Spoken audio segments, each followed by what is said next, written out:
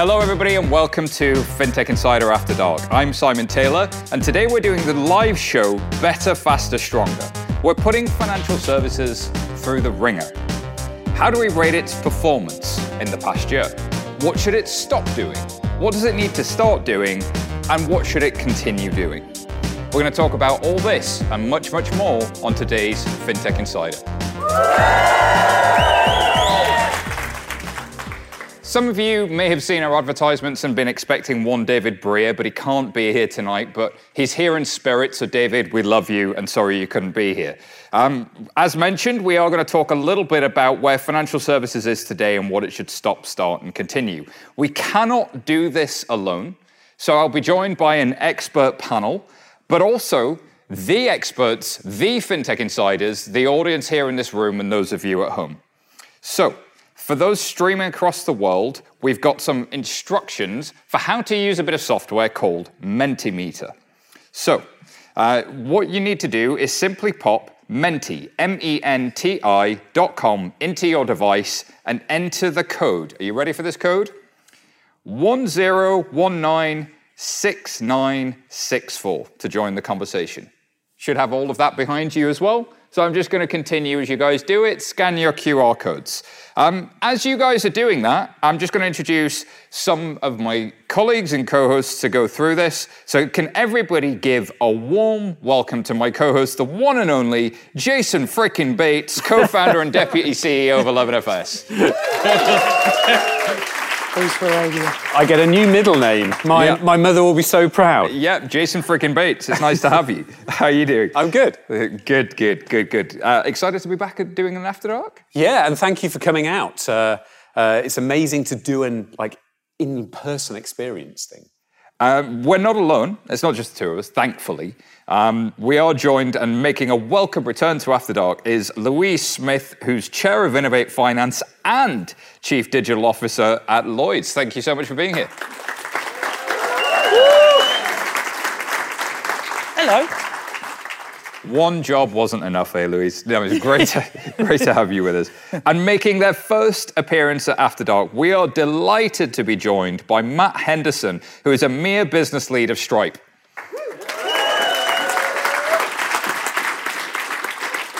Matt, how are you doing? I'm great, thanks. Thank Excited. you so much for joining us. All right, let's get on with the show.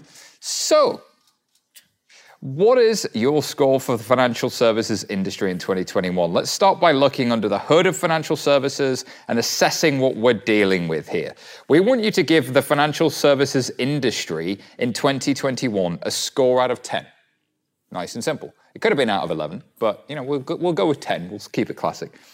1 to 6 being negative or underperforming. 7 to 8 being okay, and 9 to 10 being positive or great.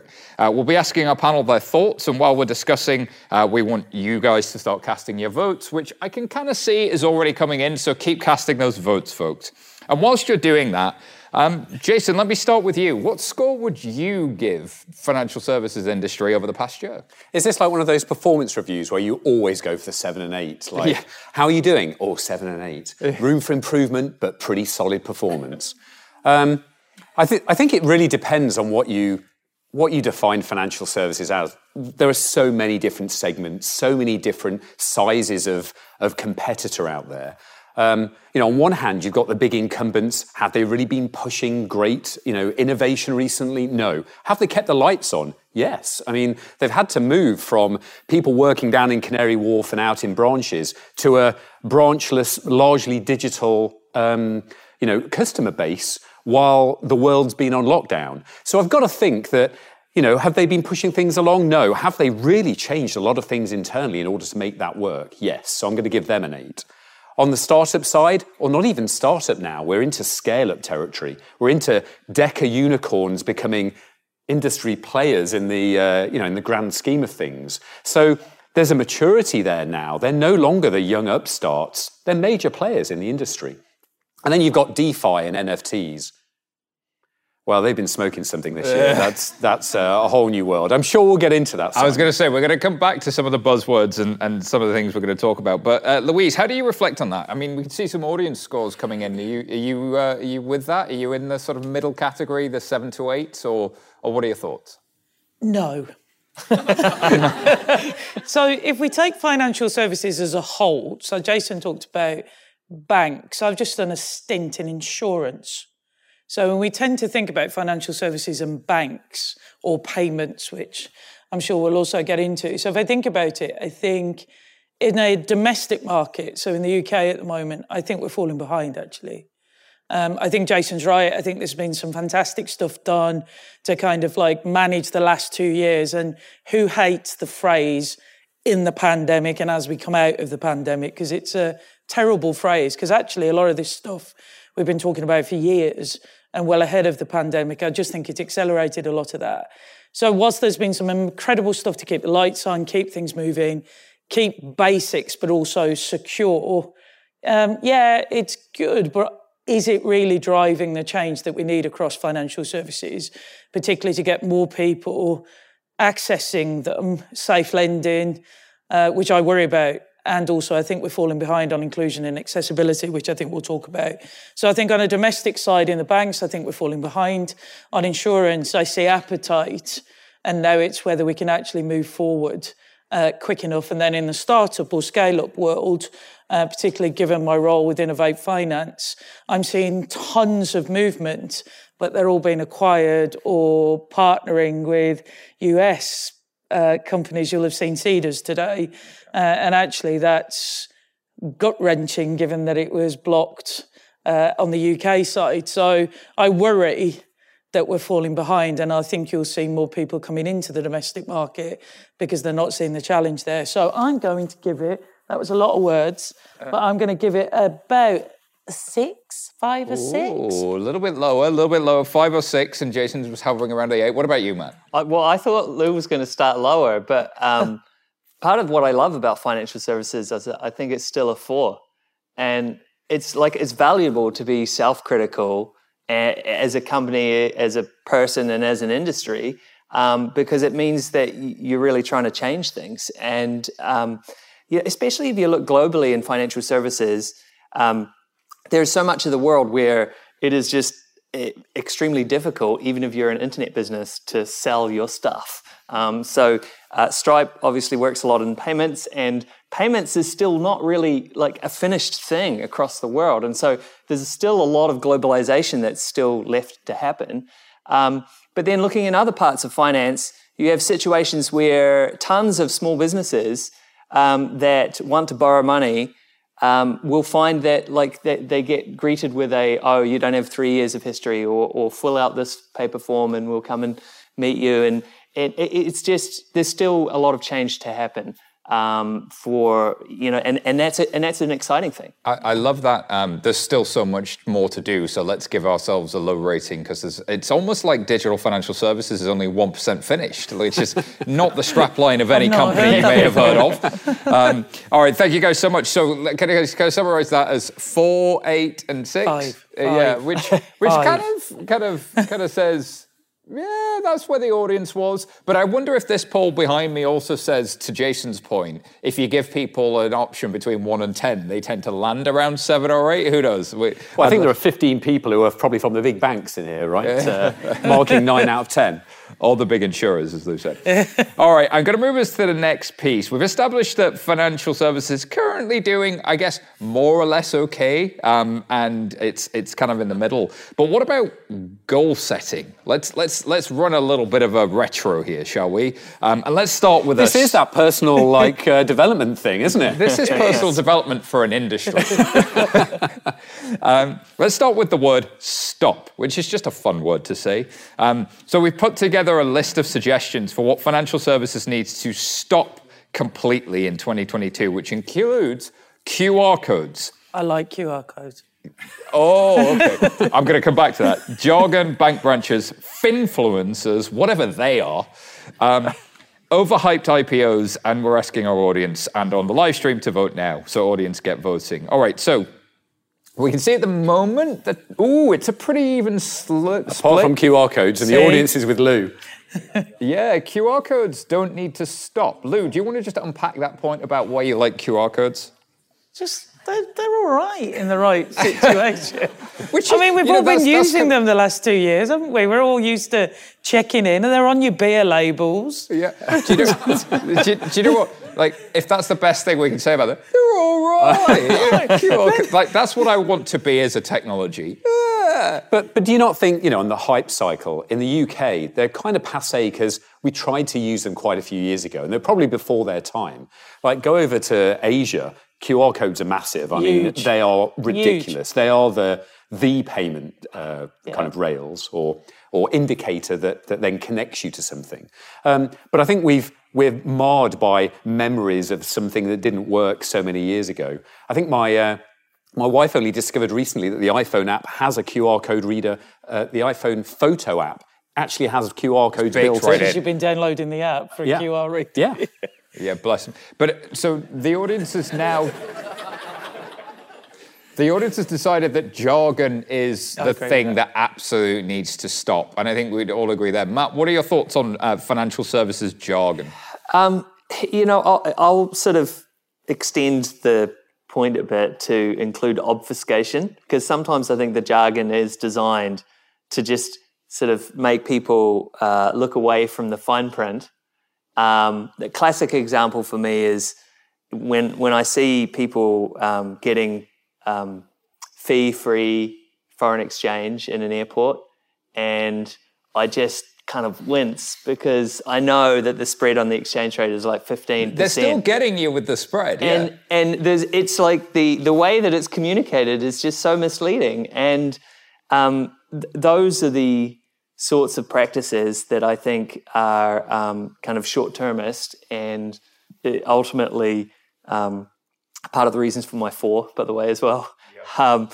And then elsewhere in jargon land, sometimes it's not about obfuscating stuff, but it still can be alienating. And, we've seen in other tech sectors that, some parts of the population will be sort of afraid to try things. And so now that finance is a tech sector, we need it to be as inclusive as possible and as welcoming as possible. And speaking to inclusivity, my show notes, thank you, producer Laura, and all of the team that puts these together. A study by HSBC found that women find financial jargon more off-putting than men, with more than a third of women, 35%, saying they found it stopped them getting into investing. Which I think is to the point you were making, Lou, about inclusion. Before I come to you on that, I loved the idea of Jargon Land being like a weird theme park, by the way. I heard that and I had to say it out loud. But jargon and inclusion, thoughts on that, Lou? So I talked about this a lot recently because I think we have tons to do to still get financial services to people that need them in a really transparent, immediate, an accessible, inclusive way.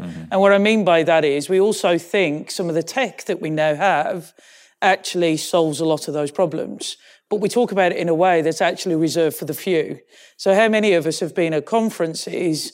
I did one recently on AI. I did the keynote, and I honestly didn't understand the next agenda item, which was about something to do with paradigm shifts that reincarnate my nan. So, and I literally, like we said, and if we really believe these things can actually solve massive societal problems as well as economic, then we have to start talking about them in a way that people get it. Otherwise, it still becomes a reserved or boundary-driven piece. And I think we're at an inflection point now where talking about this stuff, you've got startup scale-ups, you've got innovators who can start to say, well, actually, I can start to solve this stuff over here, whether that's financial literacy, that's getting safe lending to people, more people through into what we call financial services or getting access to it. You then translate that to the workplace. How many of us are in meetings, but you don't want to say, I don't really understand a word that they've just said. So often, and the thing, there's so many studies. Jason, you've talked about this many times, that people don't understand. Most people don't understand percentages and APRs. They want to see things in plain numbers, and yet in many cases the regulation requires us to do that. So it's not all the organisation's fault in these. I just want to talk about Finfluencers, which is currently second to jargon. So in April, the Financial Conduct Authority in the UK warned social media sites that it may take action if they continue to promote risky, sometimes fraudulent investments to inexperienced consumers. And we've also seen the rise of the financial services influencer on YouTube talking about stocks and many, many other things. Matt, do you want to talk to me about Finfluencers? Do you think there's a role for these types of people? And is there a risk there as well? Do we need to stop it entirely? I mean, there's certainly a lot of bad things happening, and so it's kind of outside my field of expertise of like how to stop it, because there's clearly a lot of bad activity happening. You often hear examples of people that have been misled with their pensions or with kind of investment scams of one kind or another. On the other hand, you also have a lot of sort of blogs and kind of Martin Lewis style information. This could be a good reaction. That probably helps people to enter some better habits and to be more and learn what an APR is and things like that. So it's not a question of not having it; it's a question of trying to control it in some way. It's a double-edged sword, I guess, isn't it, Jason? I guess we've got a generational thing as well, though, because I think a lot of the problems with Finfluencers that you might see on Instagram or TikTok or wherever, where actually there are people now whose business is to drive traffic somewhere, you suddenly get in a regulated industry marketing at arm's length. So where you might be able to go to a bank and say, look, I see you ran this advertising campaign, what were you really meaning there? And the control of that advertising campaign is strong because compliance are all over it. Now, when I'm incentivizing someone to get you to sign up to my prepaid card or my new Challenger Bank, then suddenly the controls are much looser. And that person is obviously incentivized by getting sign-ups. So, of course, they know nothing about the regulatory world and what they're allowed to say and what they aren't. And so they might say, this is a fantastic investment. Like, I'd put all my money in. I'd mortgage my house to invest in this. And suddenly red lights are going off all over the FCA saying, what's going on? What did you say? It's like, well, we didn't say it. You should this person absolutely said ape it. into this latest meme stock. Like 100, that's not financial advice. You should not do that, people. Please don't do that.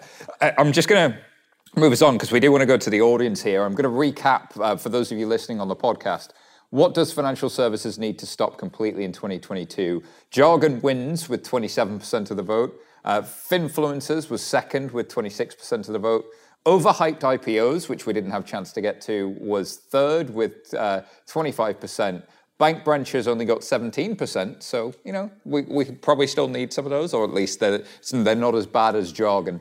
And QR codes, we don't seem to mind as an industry. That's pretty good. All right, we're going to get our audience's opinion on this in the room. So raise your hand if you have a question or another suggestion for our quit list. What would you like to see financial services stop doing, other than people with podcasts asking you to put your hand up? Because I see 0 hands up right now. Anybody wants to join in, you're more than welcome to. Our roving producer, Laura, has a microphone at the front, so please do shout out. Go on. Who's gonna be that guinea pig? Right there at the back. Awesome. Thank you for being first. Somebody always needs to be first. I appreciate that. What do we need to stop? Thank you. One word, PDFs. Oh. Thoughts on PDFs? I mean, that says everything you need to know about PDFs. Yeah. I guess it's PDFs for what? Because it's always interesting when you're thinking about, we're moving away from bank statements or we're moving away from forms, and suddenly you get a PDF via email. You think, what's the way of doing it? Or CSV files. I'd actually quit CSV files. Yeah, I'm with you on that. Like, what the hell is that happening with that? I think I was reflecting, it's the same as QR codes, isn't it, really? When they're used in the right way, we're all a little bit, it's all right. This is a good in use of it. I think I'm with Jason on the CSV files, but I'm all right with PDFs. I'm all right with them. They're all right. QR codes. PDFs, Just living the life Stripe on the use edge. PDFs? But I did think a Finfluencer was an outfit. I had to Google it, and I was a little bit worried about what's that. So yeah, but no, PDFs are all right. So I'm imagining some party now where PDFs are hanging out with QR codes.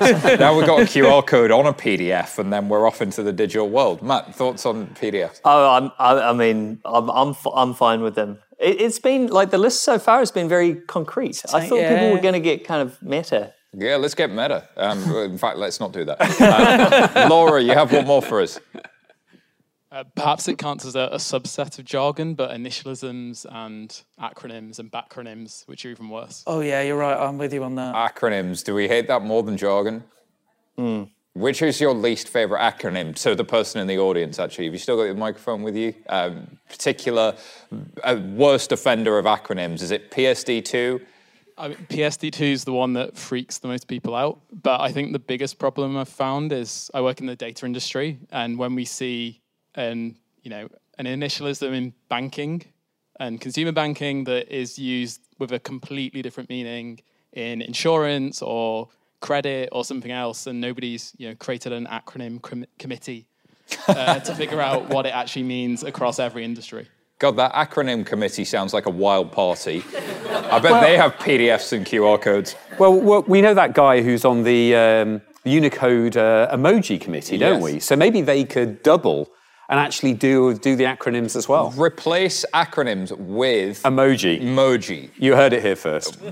Science needs to happen. Have we got one more, Laura, or are we out of questions? We got one more, I think. Right, let's run to that. The arbitrary removal of vowels from firms' names. I mean, I think that applies outside of financial services, doesn't it? It's just like... I am really struggling with the pronunciation now. Yeah. It makes it look like I have wind ever try and say that company now. I know exactly what you're talking about. I have no clue what you're talking about. I'm so confused. We know, I'll tell you later. All right, cool. That's one for after the pod. All righty, well, thank you, audience. Give yourselves a round of applause. That was pretty muted. I don't think the audience think they did a good job. No. Like, what would the audience give themselves out of 10? That's what I want to know.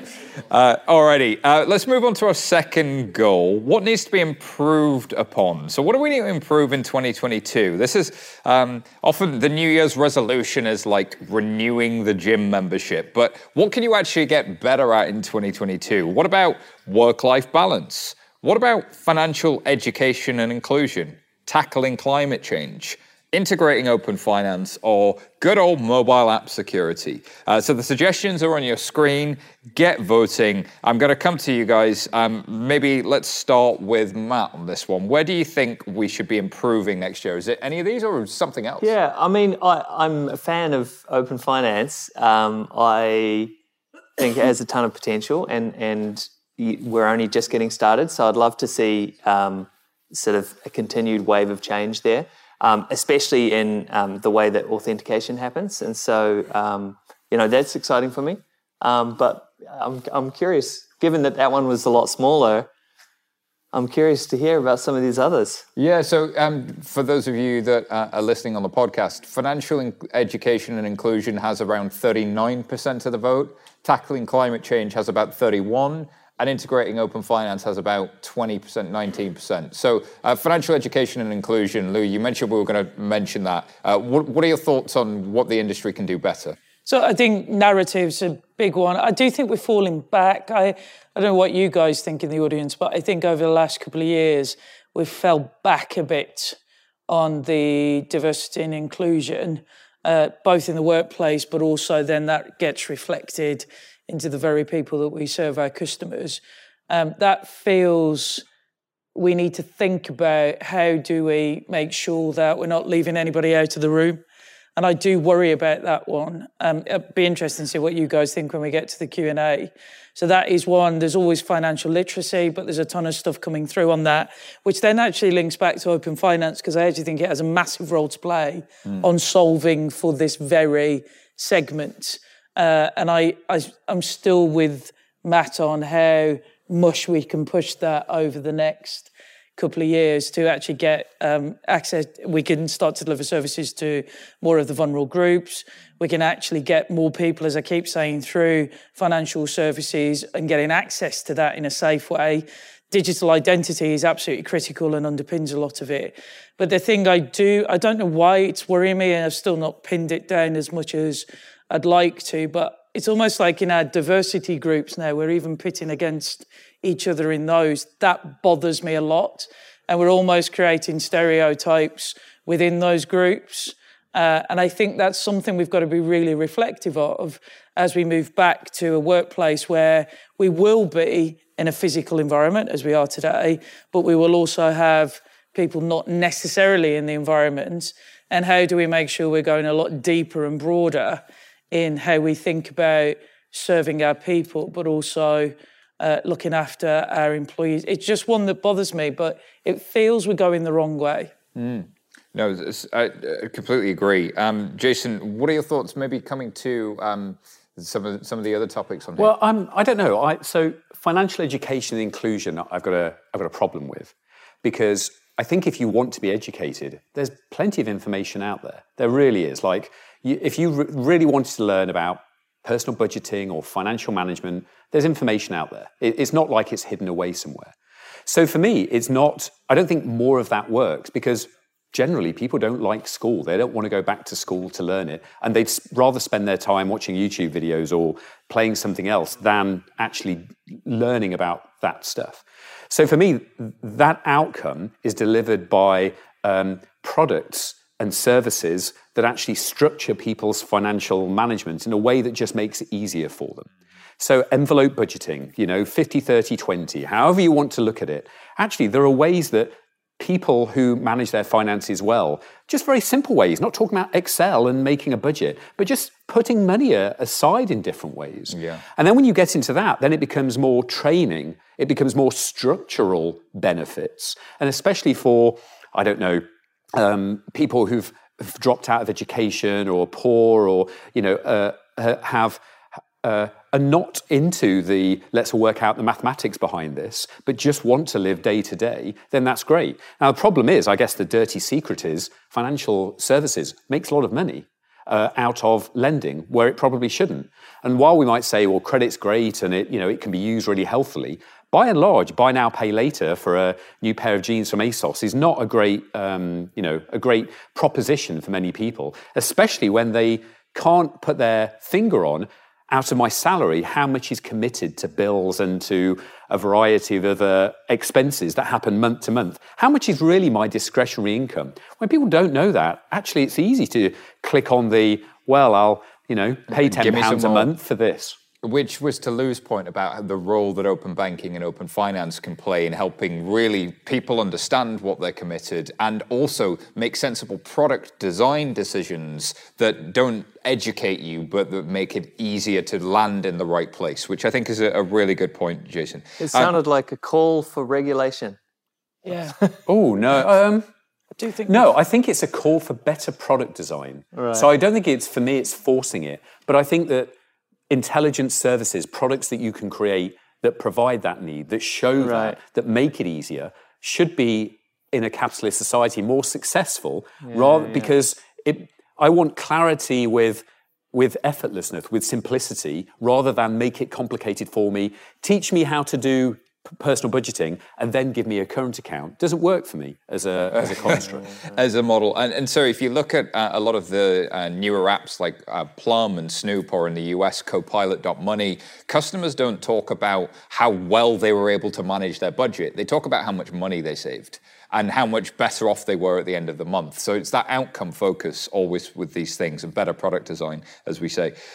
We've only got a couple of minutes on this one. Matt, I wanted to come to you on tackling climate change. It's really, it's second here only to education and inclusion, and such a key trend. And I know Stripe's doing a lot of work in that space. Yeah, it's interesting, partly because, so I keep a list of things that I was completely wrong about.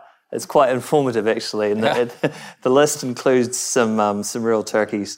But anyway, one recent one was I really underestimated the degree that businesses that were starting to set up payments with Stripe would embrace this notion of setting aside some of the transactions to go into a climate fund. But a lot of businesses have. And the part of what it is just reinforced to me is the degree that if you make things easier, it actually can make a lot of difference. And so you think of so many causes in the world that the reason why sort of they don't raise money or get the investment they need, you think it's because people aren't kind of altruistic enough or whatever. But often there's just tiny bits of friction that once removed can really change things.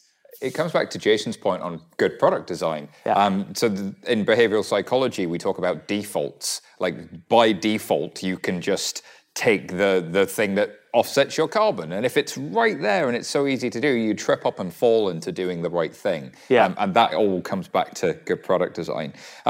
All right, let's get our audience's opinions again. Time to raise your hand if you have a suggestion for what needs to be done better. Extra credit for ones that are not already on there, but you can comment on one of those. So, yeah, there's a couple of hands going up. Producer Laura is winging the microphone to you as we speak. User feedback. We need to be better at user feedback. Expand Give that us more. point. Sure, so there could be two parts to this.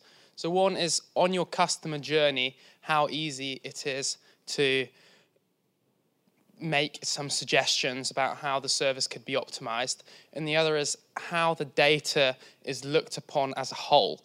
When you have that feedback, do you have this holistic idea of what the problems are, or is it spread across reviews? It could be like surveys, you name it. It's getting closer to the customer, and I guess in a lot of ways, Lou. Yeah, I tried something different in the role I've just been doing in insurance. And we actually put the strategy out there in the public domain. We put the end-to-end customer journeys, and you could actually, it was a bit of an immersive web experience. And you could click on the bit that you wanted to give feedback on. And given it's a market, you had different participants within that. It kind of did and didn't work. So we didn't really get enough feedback for you to be able to make some decision points about it. It was useful, but kind of not. I think research and user feedback and user research is a real skill. And I think the people who do it, and these guys do it really well, by the way, I will actually give them that on that point. But I think in terms of what these guys do, which I think is really powerful, is that observational research and user feedback. So how do you actually interact with the thing? But what do you really want to do with it? And that goes back to good product design. So good product design is actually really difficult to do because when it doesn't interfere with your life, it's great. But also you don't want to give somebody a 30-second thumbing experience on a mobile app and then go, here's £1 million, go buy a new house, because you'd freak everybody out. So it's how do you actually get those right points within the journey? So I think you're right. So I think your aggregate point, bang on right. I think research is a devalued skill if it's not careful. And if you look what's happened over the last 2 years, so many organisations got rid of their head of research. And it was the very time they needed them. So there was this flood of fantastic skills into the market, which I couldn't get my head around. So I think you're right. Getting that is so critical to a number of these things that we've been talking about. Jason, we always talk about customers are very bad at building roadmaps, but very good at telling you their problems. And so fall in love with the problem, not the solution, is such a key point. All right, time for one more question. Great, thank you. Building off of tackling climate change, there's currently only 3% of households in the UK are properly retrofitted and considered energy efficient. To me, that kind of just indicates there's a huge opportunity to be able, for lenders generally, either fintechs, traditional, whatnot, to really tackle that. I think that's something that needs to be definitely improved on, and they really need to get the ball rolling and turn from a niche, less of a niche, into more of a mainstream thing. Interesting. We've seen so many lenders announce how much they're going to lend in climate change, but no products that actually put the pieces together. It's like, it's the bazooka, isn't it, Matt? I think it's a great point because in the past, I think a lot of financial products were quite generic because that was the only way to efficiently deliver it. And so if you had asked a traditional bank a few years ago to loan for that sort of use case, they would have said like it's uneconomic for us to do so. Like just the sort of the fixed costs of creating a program are too large for the size of the segment. Now you get in some cases traditional banks, but also a bunch of startups that will pick an extremely narrow niche, and the whole economics have just changed. I have seen it sort of first really emerge in B2B products, but I think there's tons of opportunity for that. So, good luck if you're doing it. Yeah.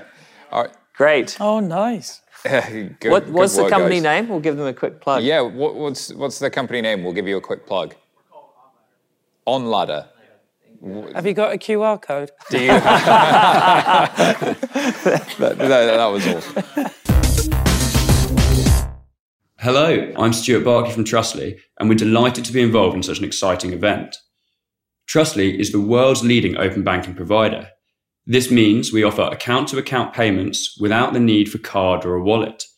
This delivers the best payment experience at a lower cost for business. Trustly now processes about 30 billion euros worth of payments each year, and we're active across Europe, America, Canada, and Australia. Today, we're talking about how financial services can be better, faster, and stronger. For me, open banking is a key part of that, delivering better UX, faster payments, and stronger security. To find out more, visit our website, trustly.com, or contact me directly at stuart.barkley@trustly.com. Good evening, my name's Simon Turley. I'm the Sales Director at OneSpan. OneSpan helps protect organisations and individuals from digital fraud by establishing trust in people's identities, the devices they use, and the transactions they evoke. Today, OneSpan solutions are significantly reducing digital fraud whilst enabling compliance for more than half of the top 100 global banks, as well as thousands of financial institutions around the world. From adaptive authentication and digital identity verification to secure digital agreement automation and signing, our next generation solutions are delivered through our Trusted Identity platform. The Trusted Identity platform makes it easy to integrate new and existing technologies to better detect fraud and deliver a great user experience. And for more information on OneSpan, please visit our website at www.onespan.com. Alrighty, thank you guys so much. All right, so it's time to move from what can be improved to what does the financial services industry need to start doing? What does it need to do next? Where should it be going? It's time to think big. Taking NFTs seriously, that's an option. I would make that case, and I would make it seriously, and it would take us a long time because it needs to be unpacked. But it's time to think big. What are we going to branch out into 2022? Accountable ESG objectives, that'd be lovely.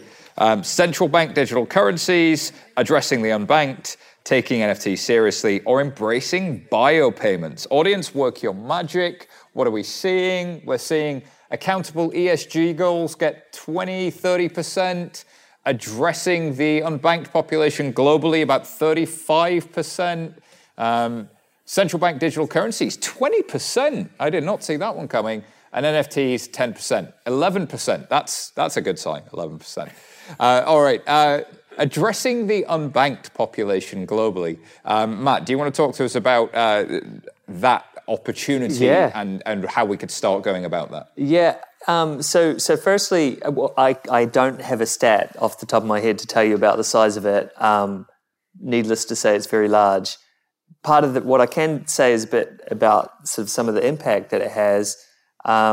It's amazing when Stripe acquired a company called Paystack based out of Lagos, and it's amazing in talking to some of their users the degree that changes to the financial infrastructure in Africa changes their addressable market and creates opportunity. And in some cases, the opportunity was really kind of micro businesses that would never have existed, and it was sometimes the first time that a woman in a family now had an independent income, and you can imagine the way that changes that changes her life and her family's life.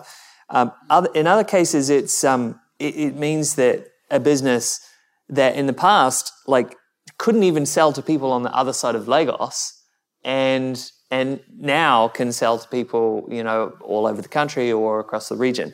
That, as it happens, the percentage of unbanked in Lagos is probably extremely low relative to the rest of Africa. But tons of opportunity. And then if you look at countries like the UK and the US, you've also got still these folks that are left behind, and I think that the consequences of being left behind are going to get greater and greater, because there was a sort of a realistic cash economy at one point in time, but the ability to participate in that, I think, is just going to erode. Well, especially if central bank digital currencies do come along and we start to see the complete removal of cash and demonetization that we saw in India. So there's, according to Global Findex, about 1.7 billion adults remain unbanked. The Federal Reserve estimated there are 55 million unbanked or underbanked adult Americans, which accounts for 22% of US households. So it's a really, really large population. And then the UK apparently has an unbanked population of around 4%. So I think unbanked and underbanked is a broader definition than unbanked. But we know that falling towards the bottom of that can mean, yes, I have an account, but I'm still not able to get around. And then you start to see the other side of that, which is people. For me, it's about how do we get people into the system, get cash to them, get more people flowing through it. Because everybody wins. It's actually quite straightforward.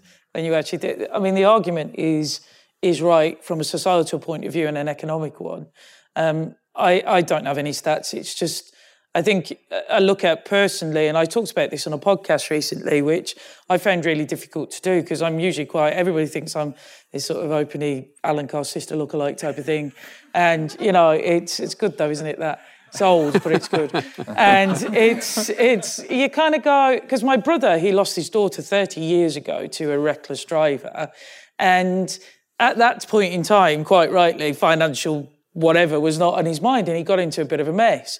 And still 30 years on, he can't get lending for a mortgage.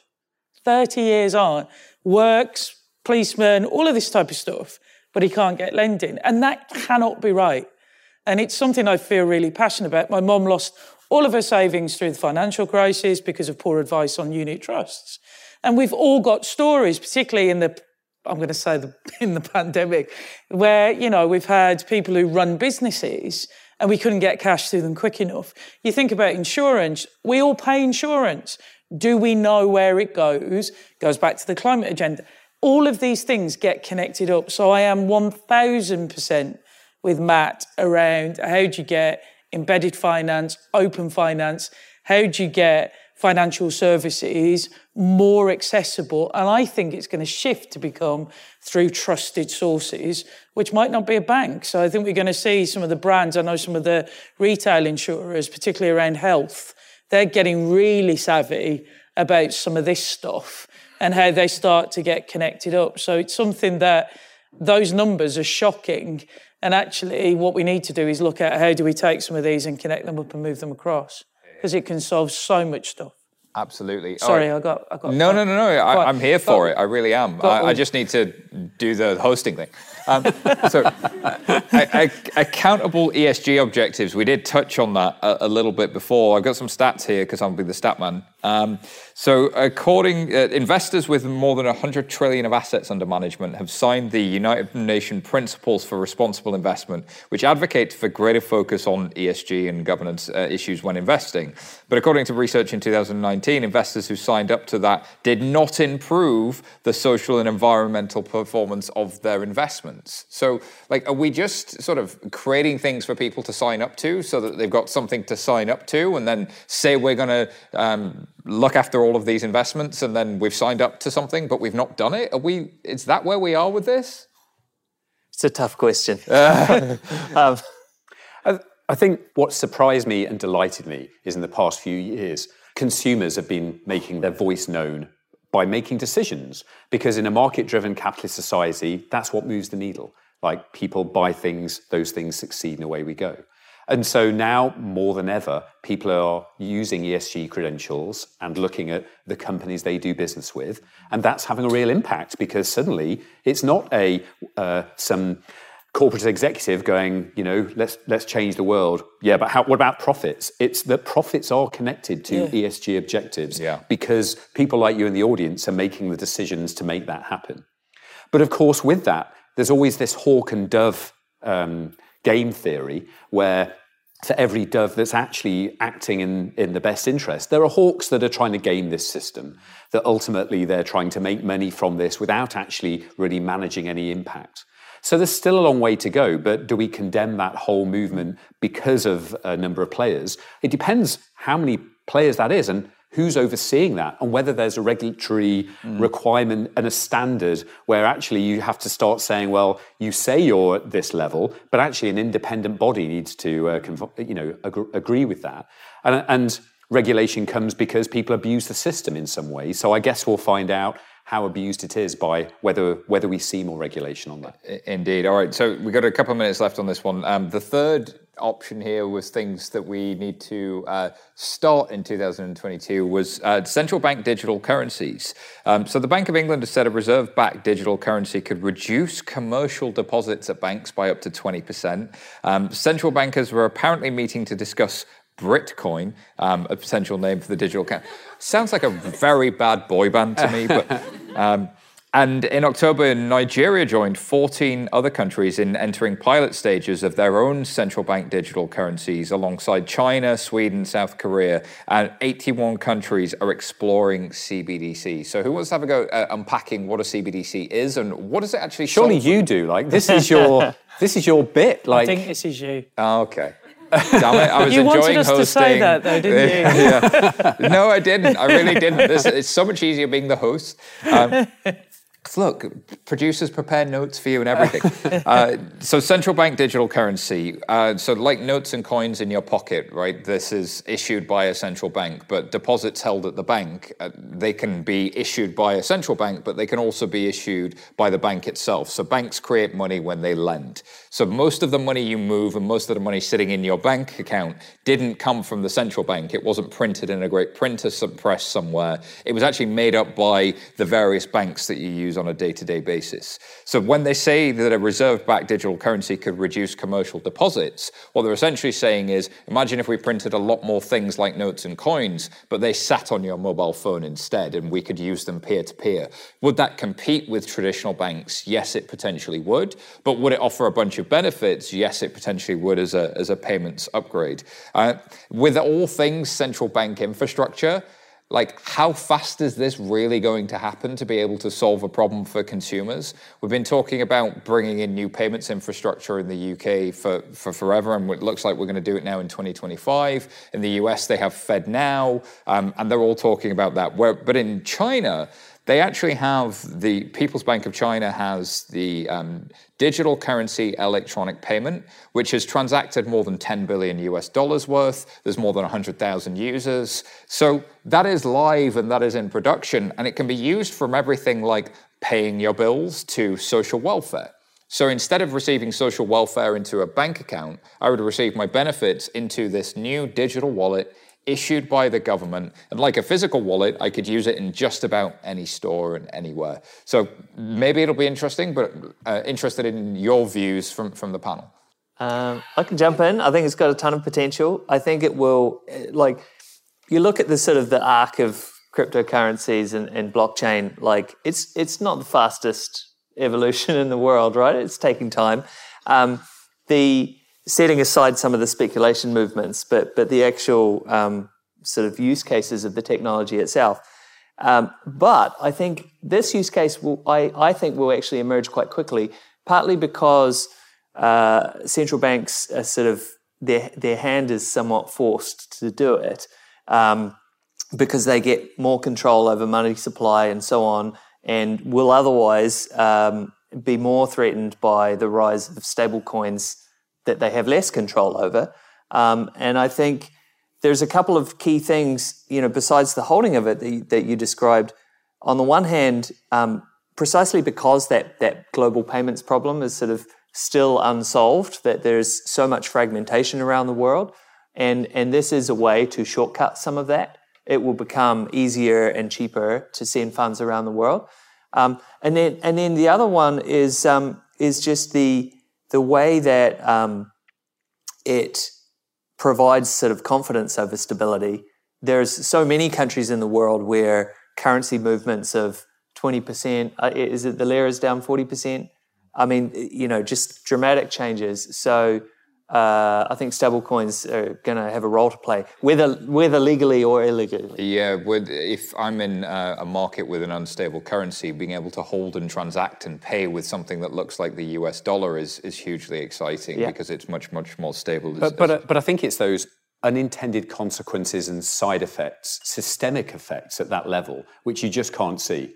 So, do you want the government to be able to see exactly which vendors and where your money's gone? Most people wouldn't, but a central bank stablecoin would be a privacy issue. Yeah. Or if actually we suddenly go through a financial crisis and everyone says, forget these banks. Like I know it's an 85 grand FDIC or FSCS protection, but I'm going to move it to stablecoin because it's going to be much better there. Then suddenly a run on banks are possible because everyone goes to the safest possible route. So suddenly there's a problem there, and there are all kinds of interesting effects as to what this would really mean if it's not only my country but other countries, and suddenly you think, well, actually UK is not doing very well, so we're going to move over to the US, or I'm suddenly invested in other areas. Again, that's an issue for the control of the sort of money supply. And you can see there's this war between sort of control and the pushback against that, which is there are real use cases that control can't always solve for, where people have needs, and that tension will play out. Or negative interest rates is another one. The fact that actually if you have a central bank currency and that's where you're in, then the government could then devalue that without you being able to do anything about it. So I'm going to take us to the audience. We're going to ask a few more questions. What should the industry start doing? This is your opportunity to really throw out some blue sky stuff. What's not happening that needs to happen? DeFi regulation. Here. Well said. So DeFi, decentralized finance regulation. What did you look for specifically with regulation? So I work in the DeFi sector, and just trying to get people involved in that is a nightmare because no one trusts it. And trying to operate in that area when there's no regulation is even harder. Should they trust it? Yes. Why? Because they shouldn't trust banks. Why not? Sorry to turn this into a quiz, but we can get a beer and talk about this all night if you want. Yeah, I think having decentralized DAOs, things like that, is going to make things a lot easier. It's going to be a lot easier to manage, a lot more transparent. I think you're just going to be able to see that side of it a lot easier than the complication and jargon that you get with normal banks. Interesting, but we're talking about jargon, and we've mentioned DeFi and DAOs. I mean, you're sort of damned in both directions, really, aren't you? Thoughts on DeFi, anyone? I think it's the Wild West. I think it's the most exciting place to live in fintech at the moment. It has the most opportunities, the most amazing rethinking of what the financial services might be. But people go to prison, get killed, and you've got a criminal underworld, people being swindled, disappearing with millions. It really is the Wild West, which is not to say that the Wild West doesn't become San Francisco at some point, but there's a long way between here and there. And so I'm with you that it's super dangerous and super lucrative if you find the right thing now. But it's not for the general public, and that's where the amazing pull of DeFi is. It promises so much, but it's the Wild West. Any other thoughts? Oh, I agree with Jason. But I was reflecting more around. We've used the term regulation a few times actually, and I do think there's something, because I think the trouble is we're now explaining why that jargon's really complex rather than tackling it. So I agreed with you really wholeheartedly around, actually, I think regulation has a massive amount to play on a lot of these in terms of how do you make it more accessible, understandable and everything else. I think Jason's bang on right, and he's way more of an expert than I am, and the digital currency one blew my head slightly. But thanks very much for that. But it's around how does the regulator get ahead? So, I mean, we talk about having one of the most innovative regulators, and I think we do, but it's how does it stay ahead and how does it actually push further into this? And we're going to see more of that. But it's a really tricky thing. But I do worry about, and again, we're going into acronyms if we're not careful, and we're going to have one just for the After Dark session. Yeah. So I think it's one of those, but I'd love to see how do we actually make it a bit safer and less Wild Westy. Yeah, no, here to that. And I think the regulators do have a very hard job at the same time as, they are worried about consumer protection. They're worried about making sure people don't lose out. But at the same time, what about sort of the reference from 1996 when in the early days of the internet, the administration in the US, I think it was Section 230. The idea of Section 230 was in the early days of the internet, publishers would they took an approach of first do no harm, which unleashed a wave of innovation we now call the internet. And yes, there have been consequences to that, which we now need to put in place. But it was an interesting model to start to think about of how do we embrace that innovation. So here to say, all right, we got another one from the audience. Yes, hello. My name's David. I'm visiting actually from California. Maybe I'll give you a little insight into what the zeitgeist is in California from a decentralized finance perspective. So over the past year, in terms of what we're focusing on in California, is there is an obvious loss, a exponentially increasing loss in confidence in the unit of account, the USD. It's accelerating to such a point right now where the USD is internally to our country, we're losing almost complete confidence in it in terms of its purchasing power and its holding power and how it's created and distributed. So from a decentralized finance perspective, there is a massive push now to remove the unit of account USD in transactions and replace it with actual assets, physical assets that are represented using blockchain technology, non-fungible tokens, title. We're quickly moving, I would say, from a Californian perspective, away from the unit of account USD. I guess the similarity here in the US, in the UK is GBP. Yeah. Right. Total confidence, total loss of confidence. That's what we're approaching very quickly in the United States. And I think you make a point there which is. The future is here, it's just not evenly distributed. And there are millions upon millions of people who live in that world perspective, and that may not be one you or I share or that most of this room shares. It's a great analogy, it's interdimensional. We have half of California who understand. Nice. There's some jargon for you. That. I am sorry, I do have to grab one more question, but I think that was another vote for DeFi. We've got one or two down at the front here, Laura, I think. We might be able to grab a couple this way. What do we need to start doing? I worked at a company that was a founding signatory to the UNPRI, but that's not a shield for that company because they were kind of shit. Fair enough. What we need, and what the financial services need to start in 2022 and beyond, this is relating to the ESG goals, is like a unified set of standards for ESG, because they don't exist at the moment. And a goal shouldn't really count if the goalposts are 1,000 feet wide or 10,000 feet wide. Stocks can measure really highly on an ESG scale or really low, depending on which provider you use. Yeah, there are many different scoring systems, so you can choose the scoring system you win at, which is, I guess, a hard point. But the old saying with standards is we need a standard that unifies all of the standards, and now we have another standard that not everybody uses. So it is a difficult thing to achieve, isn't it? I guess, any thoughts from the panel on standardizing?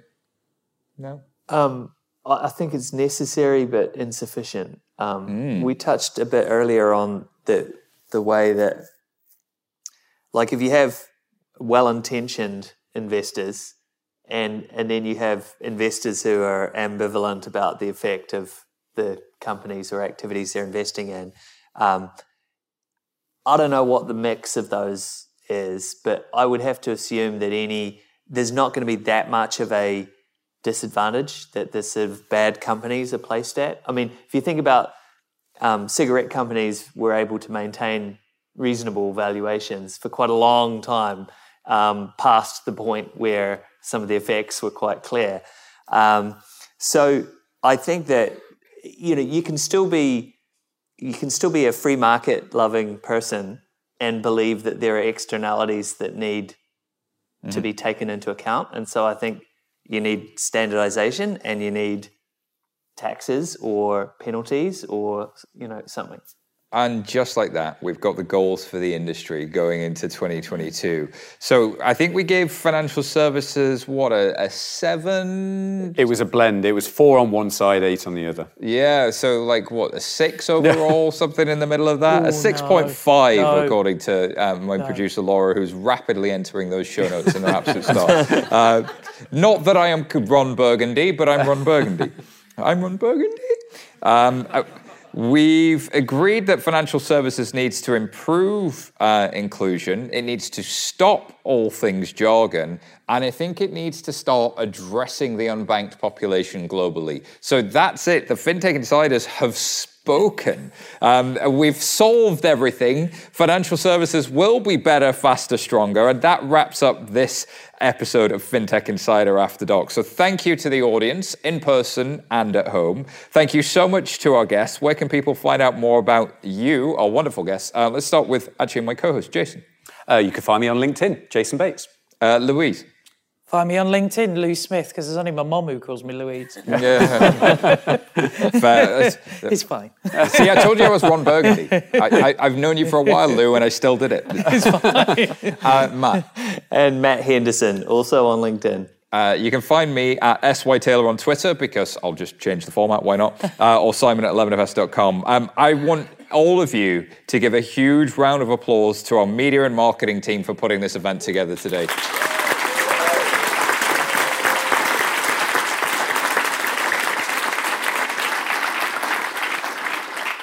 They do such a great job, and we couldn't do it without all of you. So from the bottom of my heart, thank you. And of course, thank you to our audience. Thank you guys so much for being here.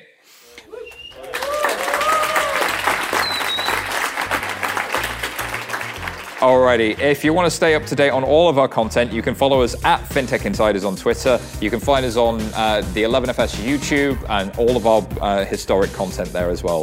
Thank you again, and good night.